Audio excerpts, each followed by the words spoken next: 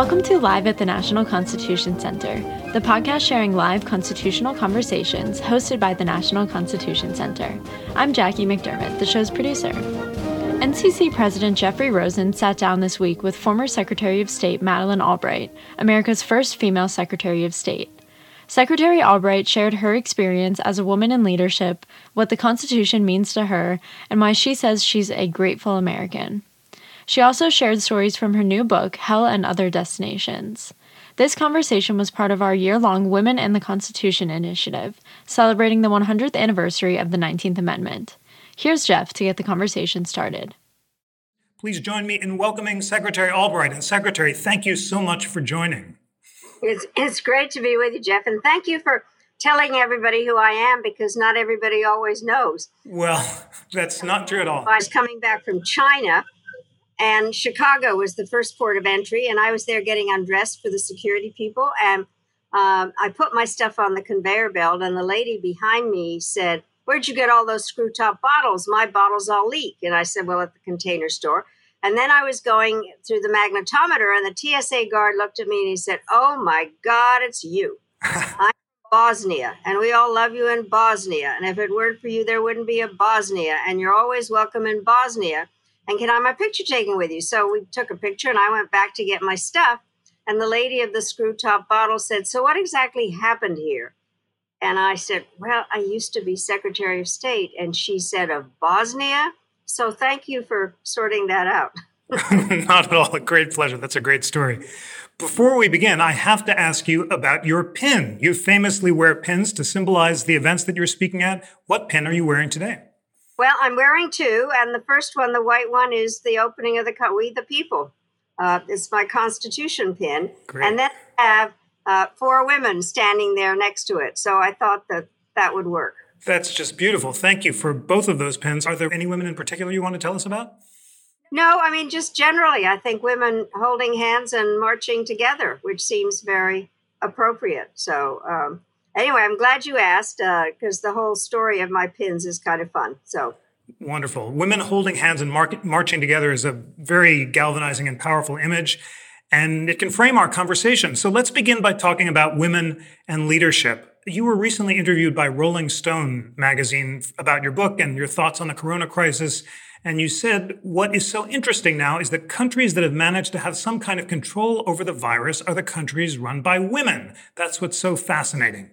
Tell us more about that and why you think that is. Well, it's very interesting because New Zealand and Taiwan and Finland, Germany, Denmark, Norway, and Iceland have been able to get the best control over the virus. And so I was asked about what made the difference. And first of all, I do think there are a number of aspects to it. I do think that women, as they rise through the ranks to higher and higher jobs, are more concerned about doing a good job, being dependable, working with other people. I have to say that some men, in order to get ahead, become very egotistical and are very concerned and tell everybody how wonderful they are. So I think getting there is something to do with it. Then I do think that women, as a result of our lives in a number of different places and jobs, are very good at multitasking. I do think that is absolutely true in so many ways. And that, I think, gives us the capability of having peripheral vision, of seeing things in a larger scope. This is a gross generalization, but basically men, I think, are better at looking at one subject very deeply, but women are really good at the multitasking. Then I do think that for the most part, women are able to make decisions based on facts and science. And then I also think that as caregivers and also mothers in many cases, they don't want their children to fight. They don't pit the boys against the girls or some against another. And so those are the kind of characteristics that are necessary for solving problems. And I think it's just fascinating. I mean, I didn't make up the list. It's a basic fact. And I do think it's an interesting list in terms of the variety of countries. But the thing they have in common is that they're run by women. Absolutely fascinating. And those traits you identified, being less ego-based, more data-driven, more willing to collaborate and not fight, are really important characteristics. Let's talk more about women in leadership. You note in your book that most of the recent past secretaries of state have been women. You were the first, a trailblazer. And in fact, I think a young acquaintance of yours assumed that you had to be a woman to be Secretary of State. Are women especially good at that position? Well, it was actually my granddaughter who 10 years ago said, "So what's the big deal about Grandma Maddie being Secretary of State? Only girls are Secretary of State." But the truth is that when I was named, people thought that a woman couldn't be Secretary of State. And we can get into that. But I do think that one of the aspects of foreign policy, national security policy, I think is the capability of, as a diplomat, to be able to put yourself into the other country's shoes, into what is the person across the table trying to get? How are your possibilities of having some kind of an agreement? What do we have in common? What are the problems they're trying to solve? And I think that women are pretty good about that in terms of having empathy and being able to do that. I can't say it seemed very natural when I was first named. In fact, there were those, I don't know if you want me now to kind of go into the chronology, but Please. The thing that happened was I was ambassador to the United Nations and a cabinet member at that time. Secretary of State Christopher had made clear that he wasn't going to stay for a second term. And so the period of the great mentioning began.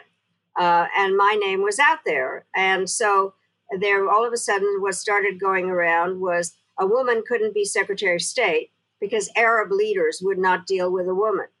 So then what happened was, because I had done a lot of work at the UN, the Arab ambassadors put out a statement saying, "We've had no problems dealing with Ambassador Albright. We wouldn't have any problems dealing with Secretary Albright."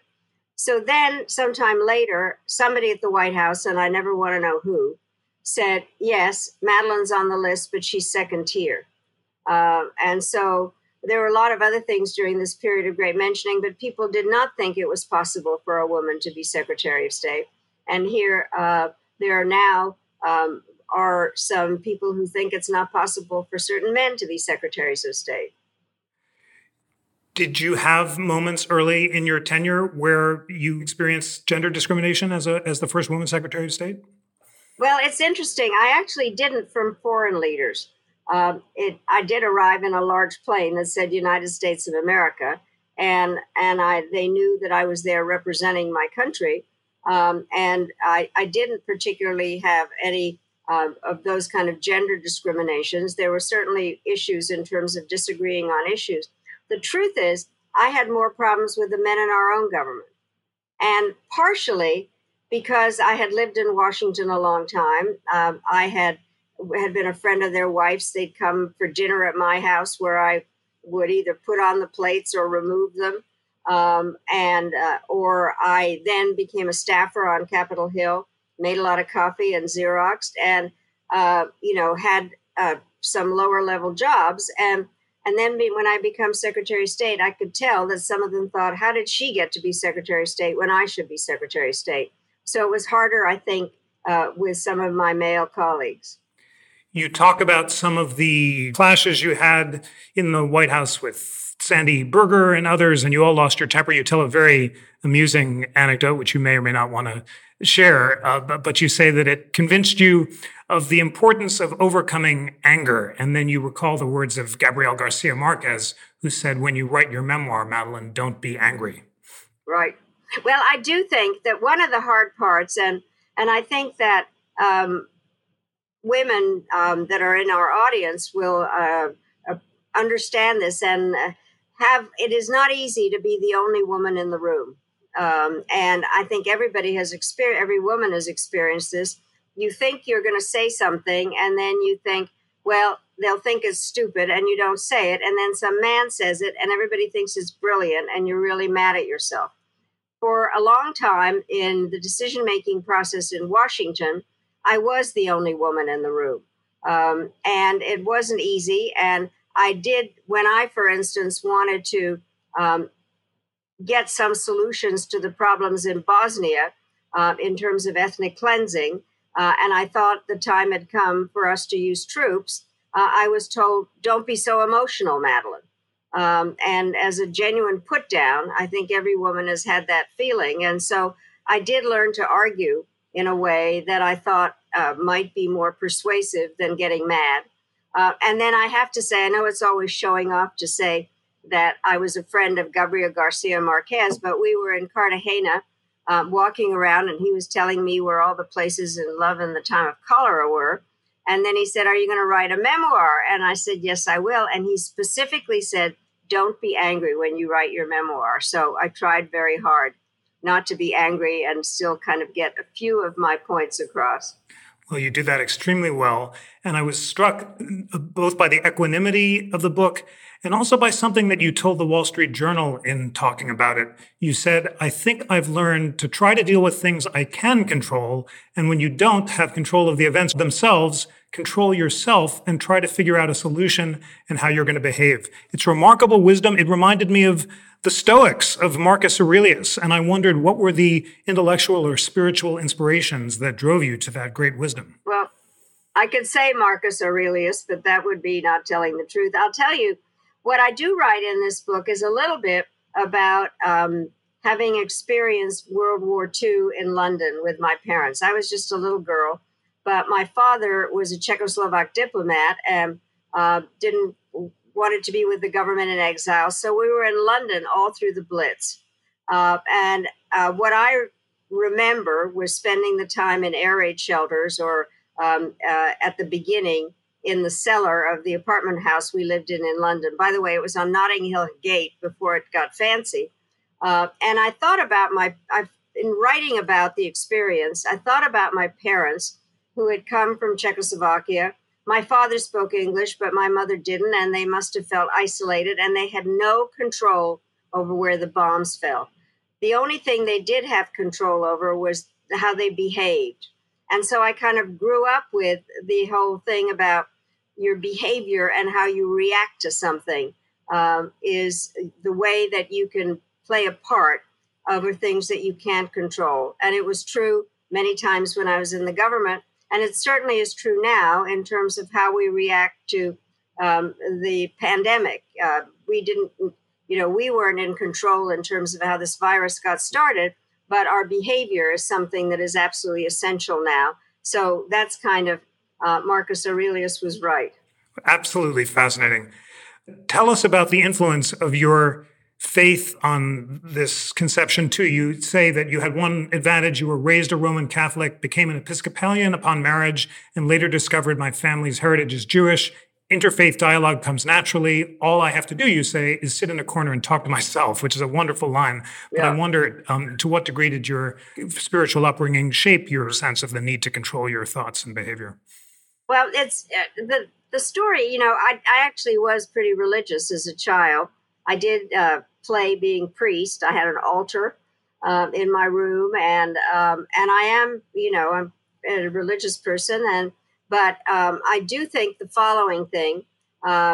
People ask me a lot, especially about discovering my Jewish background. And what happened, frankly, is that when I was at the United Nations and my name began to be in the newspapers, I started getting letters from people who would say that they either were family or knew my family, but the dates were wrong. There was this one I remember of this man who said, I went to high school with your father in 1915, which would have been impossible since my father was born in 1909. Most of them were written in Czech, and they would say, I'm a relative or I need a visa. And so, and occasionally one would say something about that my family was Jewish. But I didn't pay much attention since everything in the rest of it was wrong. And then all of a sudden, in 96, I got a letter from somebody that had all the villages right and the dates right and a variety of facts saying, my family knew your family and you were a fine Jewish family. And so I obviously talked to my daughters about all of this, and they had always thought that my parents were fascinating, and my youngest daughter's married to a Jewish man, and so it was all very interesting. And then what happened is, I think you probably know this, but you can't talk to the press between the time that you're named and the time that you're confirmed. But Michael Dobbs from the Washington Post wanted to write a profile of me. So my office gave him names of people to talk to in the US and in Europe. And 3 days after I was confirmed, he came to my office. Here I am, Secretary of State, and starts handing me these disgusting index cards. The Nazis were very good about keeping records with names of my family and where they had been sent to concentration camps. So it's one thing to find out you're Jewish. It's another to find out that you had members of your family that died in the Holocaust. And I knew all about the Holocaust. I just had never linked it to my own family. And so because I had to prove a woman could be Secretary of State, I couldn't just pick up and go find out what was going on or what had gone on. So I asked my brother and sister to go to the Czech Republic and try to figure it out. And they did. And so over the years, we found out how much the Holocaust had affected our lives. And 3 years ago, I took my children and grandchildren to Prague and then to Terezín. And we dedicated a plaque to the 26 members of my family that died in the Holocaust. And my parents were dead by then, and I have no idea, why I didn't know about it. A lot of people were very critical, thought I was stupid that I hadn't asked. And I asked people to kind of put themselves into my shoes, which is if you have a story that makes sense, why would you ask questions? And it turns out, not long ago, I was getting my an honorary degree from Princeton, and I was up there the day before for a dinner, and I'm sitting with the president of Princeton, and he said, everybody wondered why you didn't tell the truth and why you didn't. And I thought, did I come up here to have this discussion? And then he finishes by saying, I didn't believe you until I found out I had the same story. And so there are quite a few people that did. And I think that it's important to find out what you can.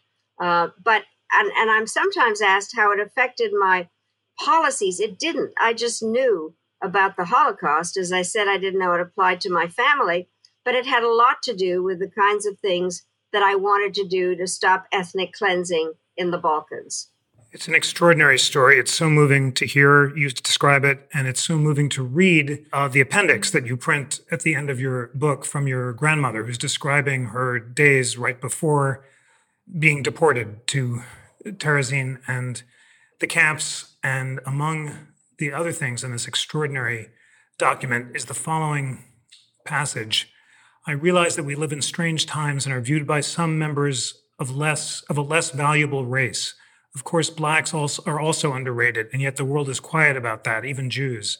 When God enlightens our brains and we understand that we are all equal before God, it will be better. I do not hope that Jews can be recognized while other people are underestimated because of their race. Maybe this big war will bring justice. Can you tell us about your reflections on that passages and on that remarkable diary? Let me say how I found this all. What happened was that my father died and had a lot of papers and things, and my mother moved to Washington and brought everything with her. And then she died, and all of a sudden I had all these things in my basement and garage. And then I become a public official, and the security people move in, and I had not wanted to go through some of my father's stuff because he was writing a book that my mother thought I should finish, and I never did. So everything goes into storage. And so in 2014, I had to find something, and I go to this storage place, and I'm going through a variety of boxes. And all of a sudden, I find this manila envelope, and inside it is this diary. And it just blew my mind. I was trying to figure out how and where it had come from. I don't ever remember my mother saying that she'd gotten it. And so I started translating it, and it's hard to even describe because it's written in such a way where there are lots of kind of day-to-day stories about what it was like for her to have stayed in Czechoslovakia in this small town. It was addressed to my mother. We were in England at the time. And she tells about her daily life. She made a lot of comments about me and was how cute I was and what was I talking about. And then all of a sudden there are these passages like the one that you read, or saying, oh, she said something, one part says, they talk about Aryans and non-Aryans, that she had never heard that distinction before. And so for me, finding the diary, it was really kind of like a message in a bottle, of one generation talking to another. And I think it is very, very moving. It's not very long. And it is basically to my mother. And it just makes me rethink everything. I know when we came back to Czechoslovakia after the war, I was 8 years old.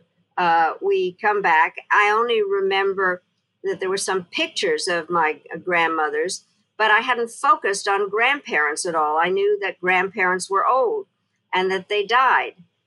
I since have focused on the fact that my grandmother was 54 years old when she was killed in a concentration camp. So there are many parts to the story, but I really do think the message in the bottle and one generation talking to another, and it is in the end of the book. Oh, there's an extraordinary passage at the very end, April 22nd, 1942. Your grandmother says, we're taken for departure and categorized for work.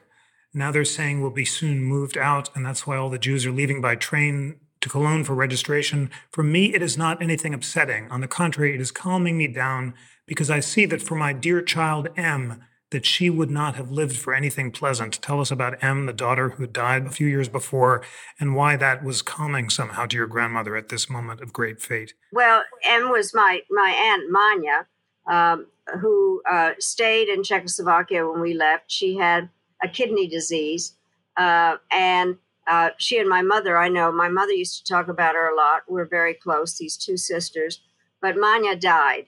And a lot of the part of the diary also talks about how she misses Manya M, and didn't really understand how and why she had died. And so I think that the way that you read that part is kind of finding something that made her accept the fact that Manya had died, that this would have been dreadful for her. Did learning about this Jewish heritage change your self-conception, your attitude toward justice, or anything else?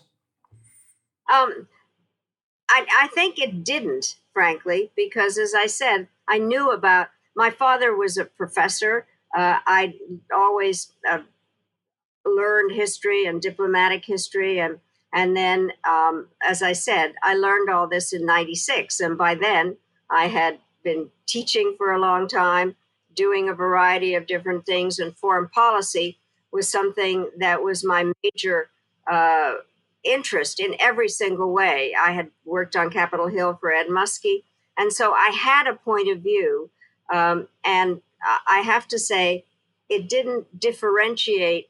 That point of view was not different from what I might have thought if I had known I was Jewish and that this had happened to everybody, because I thought that things that happened during World War II were so stunningly evil, and that we never could allow something like that to happen again. And so it didn't change the way I thought. And what happened to me was I just felt desperately sorry for my parents. And that was my main feeling, that they had these horrible things, that how hard it must have been for them to leave Czechoslovakia in the first place, then come back and find that everybody was dead, and then come to the United States and want to start a new life out in Denver, Colorado. That there was no, people say to me, why didn't your parents tell you? I can only speculate that they felt that there was nothing we could do to change things, and why burden us with the tragedies when they actually knew that we all were thinking appropriately about what had happened to everybody. Mel Schuster imagines whether the four women on the pen could possibly represent the four matriarchs in the Jewish religion: Sarah, Rebecca, Rachel, and Leah. And then we have several questioners asking about women role models for you. S.G. Lehman asks, who's a woman that influenced you as you rose through the ranks of the U.S. government? And one of our other questioners asks whether Golda Meir was a role model for you? That's Yeah. from David Mack. Well, it's interesting because I did go to a women's college. I went to Wellesley. It was interesting because obviously most of the professors were women and they had a very large influence on me. The international relations professors, Margaret Ball and Alona Evans. But when I came out of college and started I didn't have a job, frankly, for a long time. But in my political life, to a great extent, my role models were men. I worked for Ed Muskie. I thought he was fabulous in every way and a great politician. And then the other men that were political figures, Walter Mondale and then Zbigniew Brzezinski, who'd been my professor. I obviously had read about Eleanor Roosevelt, and people kidded the fact that Hillary was channeling Eleanor Roosevelt. But I was up in New York as a U.S. representative, so there was an awful lot in terms of Eleanor Roosevelt and what she had done on human rights and the way that she behaved and all the things that she had to do in her life. So she was. Golda Meir is somebody, the truth is I never met her, but reading about her, really remarkable woman and having such a vital job when she did.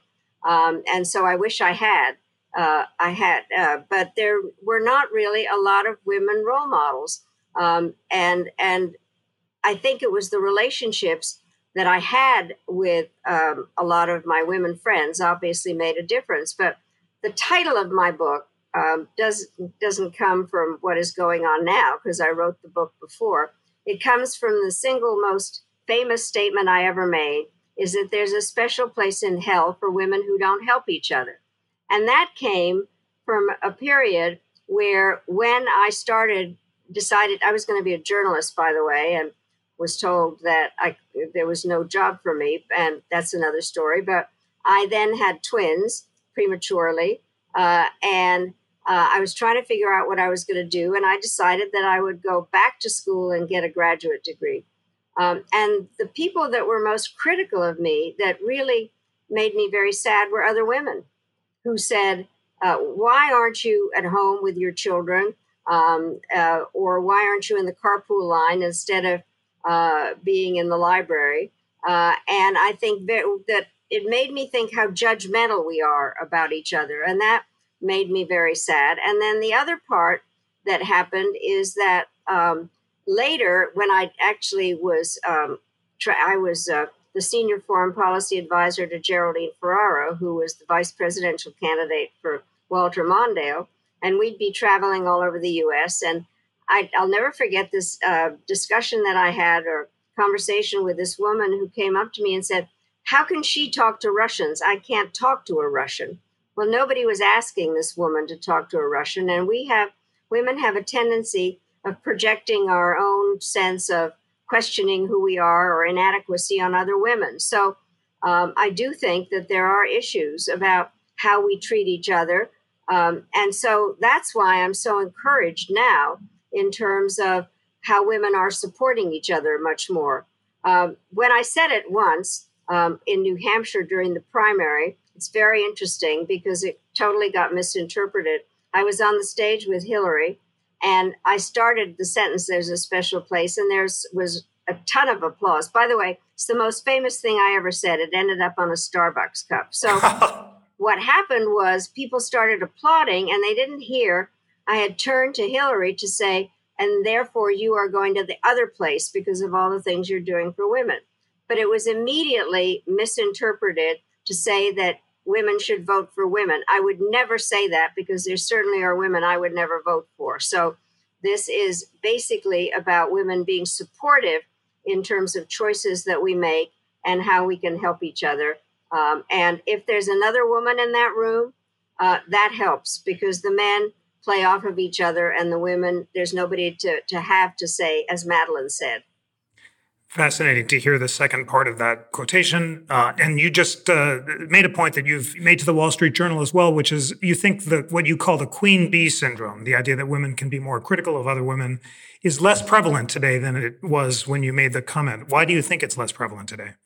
Well, I'll tell you, the reason I made it when I did was that it was a time when all of a sudden there was a sense we need one woman in the C-suite, or as the head of a group, or vice president of a group. There was only room for one woman, and so the Queen Bee syndrome came up with, if there's only going to be one woman, it's going to be me and not you. And I think one of the reasons that it is less prevalent now is because more women are in high-level posts. There are more recognition of what women bring to various positions, and frankly, how hard women work.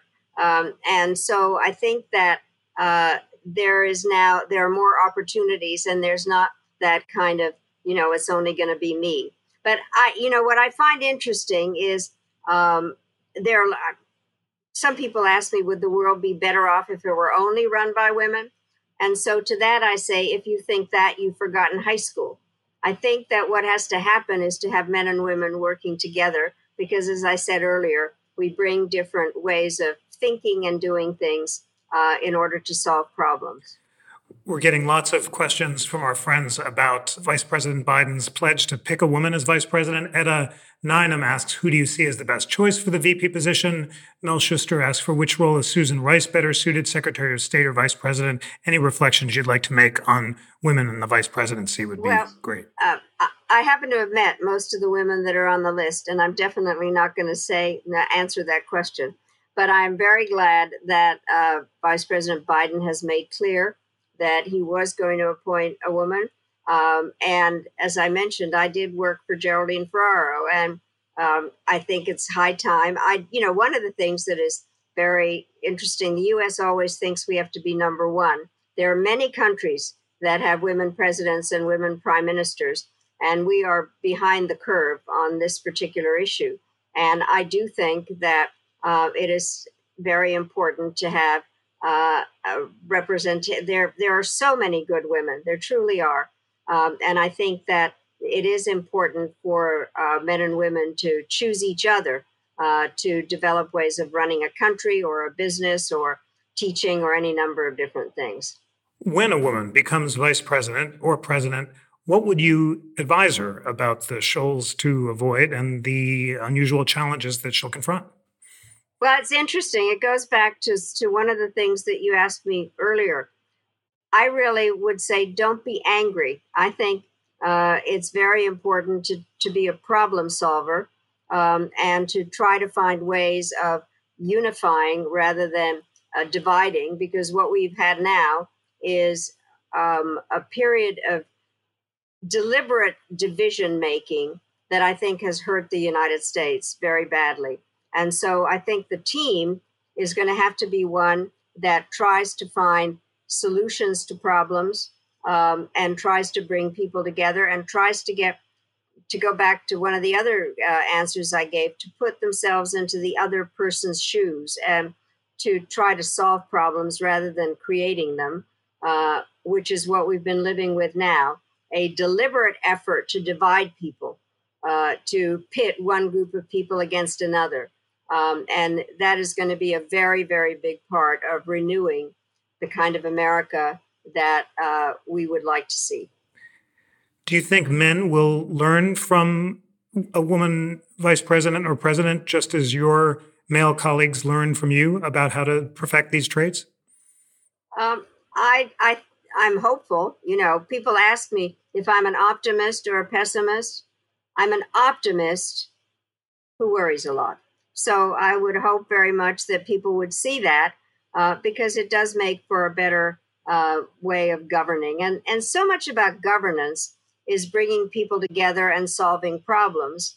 And I think what really does bother me about what's happening now is the deliberate, a really exacerbation of there are divisions in every society due to economics or technology or age or actually any number of different aspects. And you try, for me, the whole idea of governing is to try to solve problems and see others. And I would hope that that is what would happen and that it would not be run in a way of deliberately dividing people.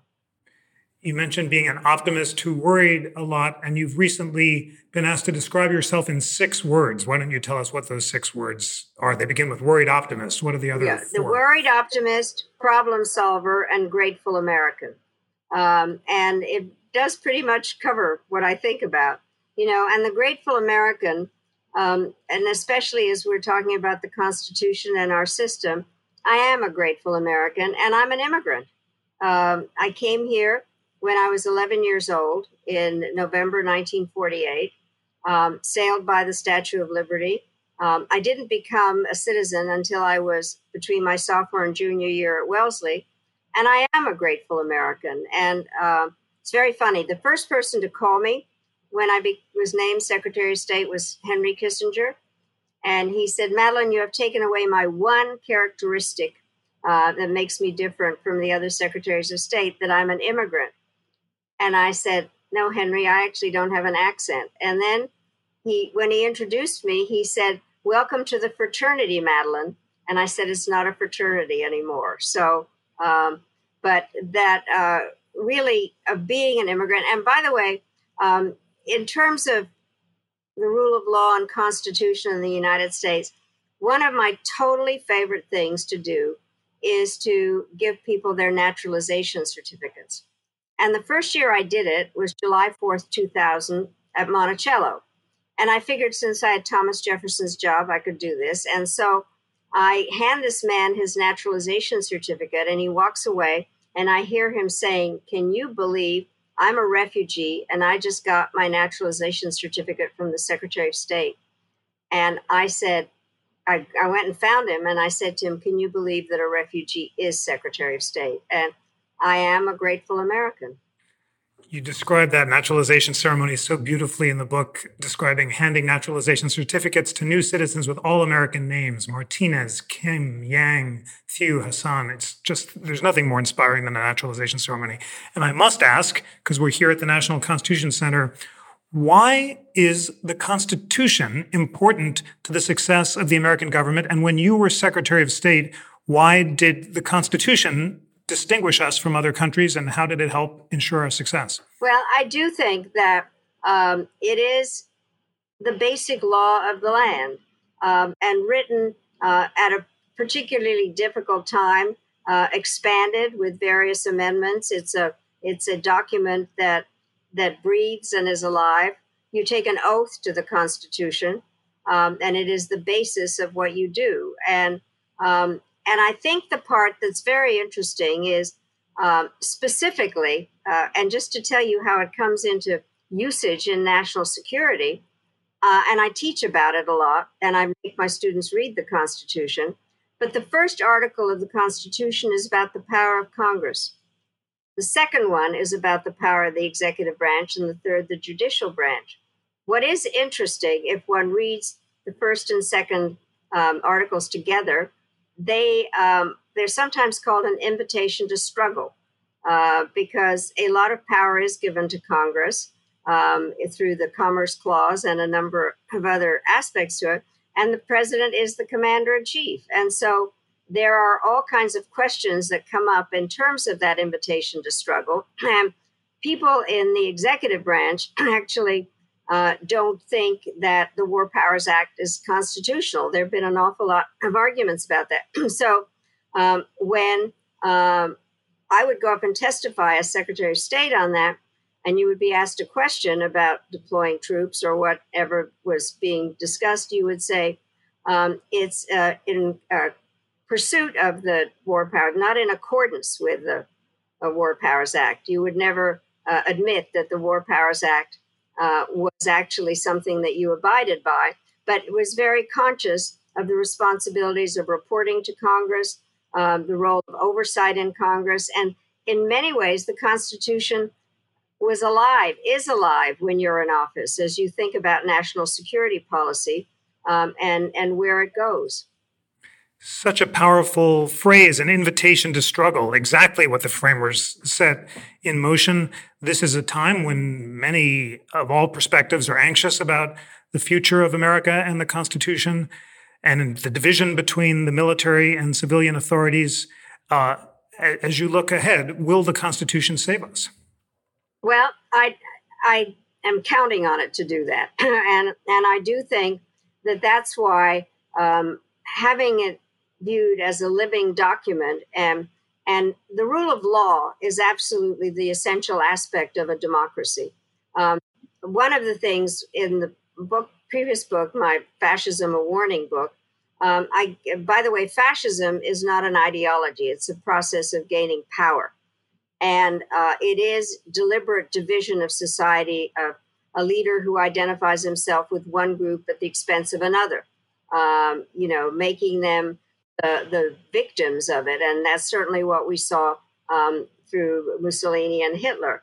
And I think that it is important to understand also that the rule of law, a leader who abides by the rule of law, is a very basic aspect of it.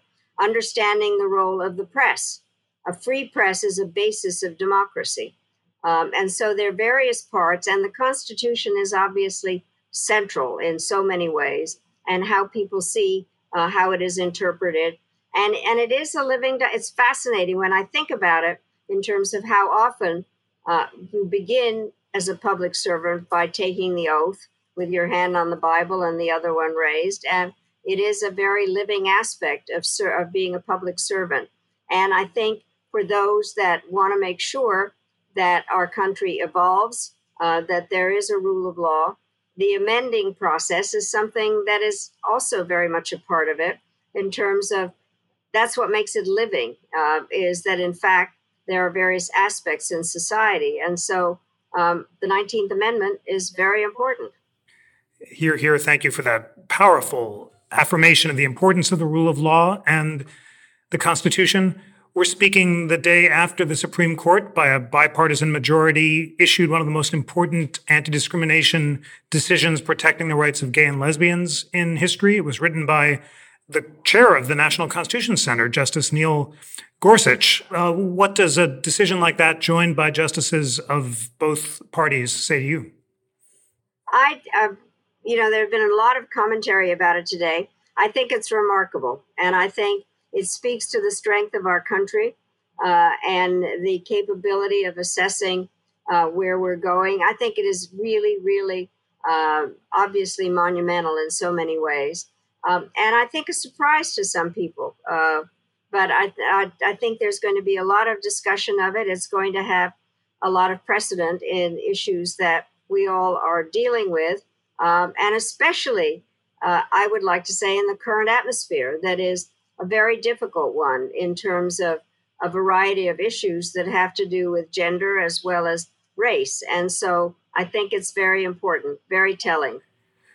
You're so right about its significance and the importance of it for gender as well as race. The court construed the words "because of sex" in the Civil Rights Act of 1964 to have their reasonable public meaning when they were adopted, and extended it to protect gays and lesbians and transgender people, and said that the arc of protection is always bending upward. Maybe reflections, because we're talking about the 19th Amendment and the expansion of gender equality. Has the arc of gender equality been ever upward over the past 100 years, or has it been a bumpy ride? Well, I think it's been a bumpy ride, but it is pointing in the right direction in so many ways. And it's kind of interesting to talk about, as I said, we aren't number one in having a woman president, but there are more and more women as a part of the government structure in a number of ways in terms of governors. I guess it was last night, I was listening to the mayors, the women mayors, who are remarkable, and the women that are in their state legislatures. And then also, I think the number of women now in Congress. And I think that speaks well. It's obviously not finished, and one has to keep working, which is why I think celebrating the 19th Amendment at this time is important. By the way, this is somewhat self-centered, but I was at the National Archives last year, and they had begun celebrating the 19th Amendment. And all of a sudden, I'm taken to this case, and there is the letter that President Clinton nominated me with. And I thought, oh my God, I really am a part of American history, and nothing could make me prouder than to be a footnote in American history. But the 19th Amendment, it was just great. to be in that glass case, not literally, but the letter. So, but I do think there's still an awful lot to do, and which is why I think using an anniversary in a positive way to keep moving in with the arc of history on this, and recognizing always that there are bumpy times, and that the women working together with a lot of very good men is something that is very important, and that we need to use this anniversary in a positive way. Well, that's a wonderful story. And I'll respond by saying if you would consider loaning us an artifact from your tenure to put in our 19th Amendment exhibit, that would be a great honor. And we would love to immortalize that great achievement too. So we'll hit you up for that after the show. That's great. Wonderful. Thanks for asking. Excellent. Yeah. Kathy Heath says, there's so many books in your room. What books do you think are especially urgent for us to read? Well, this is my office, frankly. And so there are a lot of books about a variety of other countries, but the ones that I think are really important to read are the ones about American history. I really do think, and fits very well in terms of the stories of the presidents and frankly, some of the aspects of how the Constitution is used. I do have a lot of books about the Soviet Union and Russia, and a lot about Central and Eastern Europe. But I think the ones that are really important is to be able to understand what has happened in American history. The other part that I think is something worth doing, and that is, and this is self-centered to say this, is to read memoirs. Because people, the truth is that history is based on how people remember things that they did, or on papers that were created. And I think everybody does need to write their memoirs. What is interesting is how different they turn out to be. And so when I was teaching one year about what happened, how decisions were made over the hostage crisis during the Carter administration, all the participants had, in fact, written memoirs. And I made this chart about what were they trying to achieve, who were the people in the government they were working with, where did they get their information, who were adversaries, and how did they view the end product. And they were all different. It was fascinating in terms of how the participants looked at things differently, which is why I think it's important for scholars and people that like history is to read the memoirs to see how differently they see the players see what their role was or wasn't. Your memoirs are so inspiring. And Hannah Shapiro says we should all be very proud. You're part of American history. Lucky are the students who took your class and the people who worked with you. You were very inspiring. We have several questions about gender equality and the ERA. Cheryl Glenn asks, Madam Secretary, what is your opinion regarding the ratification of the ERA? And Indira Feustel asks, when do you think we will see equality for women, equal pay or treatment? What are the unfinished agenda items that must be achieved? Well, I think the business about the final ratification is so complicated all of a sudden. And I do think that at the moment with a divided Congress, it looks difficult. But I do think that that it has to proceed. And then what I think is very important, I think, is to keep pushing and thinking about the things that need to be done, because there is an awful lot of unfinished business. And there are various, I think that there have been and what I think this is fair to say is that for a large part, there were younger women who thought that everything had been accomplished. And I got very nervous about the fact that things go backwards in a number of ways. And we have to be very conscious of the fact that there are tides against having women participate, and sometimes by women. And so I think that one has to keep thinking that we need to be active and keep moving towards equal pay and being really respected and understood that you don't just have to have some quota for, there need to be 3 women or whatever. I think if if jobs are assigned on the basis or given qualifications and hard work, there are an awful lot of credible women. And I do think, again, it's important for women to help each other. And what I've been surprised about, I have to say, and this is not supposed to be a diversion, but I was born in Czechoslovakia. And what is interesting is Czechoslovakia was a democracy in the period between World War I and World War II.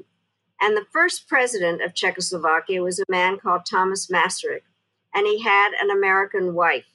And what is interesting, just realize this, they were married in the last quarter of the 19th century, and he took her maiden name as his middle name. He married an American woman called Charlotte Gehrig, and his name was Thomas Gehrig Masaryk. And then the Czechoslovak Constitution was based on the American Constitution because Woodrow Wilson and the 14 points and self-determination. But there was one major difference when it came when it was ratified in 1920. It had equal rights for women in there in 1920. So I credit Charlotte Gehrig, though it may be something else, but it's really interesting that this small democracy in the middle of Central Europe had that in their constitution. Completely fascinating. Did it make a difference, and did that constitutional guarantee grant women equality in Czechoslovakia earlier than other countries? I don't think so, frankly, because it was a very complicated situation, and there were threats and a number of different aspects. But I do think it was interesting. And Thomas Gehrig Masaryk is one of the really remarkable figures, and his American wife. But I do think it does mean the following thing, that just because something's written down doesn't mean it happens. So it's important to get things in the Constitution, but it has to be a document that is alive and is carried out. I also, you mentioned I was chairman of the board of the National Democratic Institute. We are working also to get women into elected positions in other countries because we need partners. And I found it very important to have other women foreign ministers when I was secretary. A crucially important point about the difference between the written document and the need to apply it in the hearts and minds of the people. And speaking of Czech heroes, you mentioned Masaryk, and of course there's Václav Havel, and the epigraph of your new book is from Havel, and it says the following: every wall and every door tells us that there's something on the other side of it. And thus they remind us that behind every other side, there's yet another side beyond that one. Indirectly, they ask us what lies beyond the final beyond, and thus broach the theme of the mystery of the universe and of being itself. At least I think they do. That's from Leaving, a play. Why did you choose that extremely moving epigraph? Well, it's very interesting. It's various things that I never thought would happen was that I would be friends with President Havel. And the thing that happened, I had gone to Prague a number of times, but I was there in January 1990 from the National Democratic Institute. And I had a copy of a book that my father had written about 20th century Czechoslovakia. And the man that was foreign minister, as somebody that I had met, and I was sitting in when I was a little girl, my father used to take me there. So all of a sudden I'm sitting there, and this man that's now the foreign minister says, "Would you like to meet President Havel?" And I said, "Of course." So we go over to the castle, and I'm standing there and I'm giving him this book. And he said, "Oh, yes, you're Mrs. Fulbright." And I said, "No, I'm Mrs. Albright." And that was the beginning of a friendship. But he was a fascinating person in so many different ways, and didn't expect to be president. He was a dissident. I have just reread one of his really remarkable essays, The Power of the Powerless, which I think is something that bears reading because it really is about what people that, the power of people that may look as though they don't have power, but are able either to live in truth or live in a lie. But I do think it was interesting when one of the hard parts, frankly, is leaving office. And even though he had been reluctant about being president, he decided to write this play about leaving. He talked about so many verities in terms of what happens when you leave. And then you were asked to do a really, really important job, like being an assistant to an assistant deputy. But what it's like to leave. And so you wonder what's going to be next. And that was certainly something that motivated him. And it seemed quite germane to some of the things that I was thinking about. Well, it's absolutely inspiring. And you, as our questioners make clear, have inspired all of us with your leadership and your vision and your message of hope. Because Constitution Center town halls must end on time, with great sincerity, thank you so much for joining Secretary Albright. Friends, thank you all for joining and taking your time in the middle of the day to hear the Secretary. Please buy her and read her wonderful book, and let's all be inspired by her words of hope. Thanks so much, Secretary Albright. Thank you so much. I enjoyed this, and I will send something to the center. Thank you very much. Thank you for being a part of this. Bye, everyone.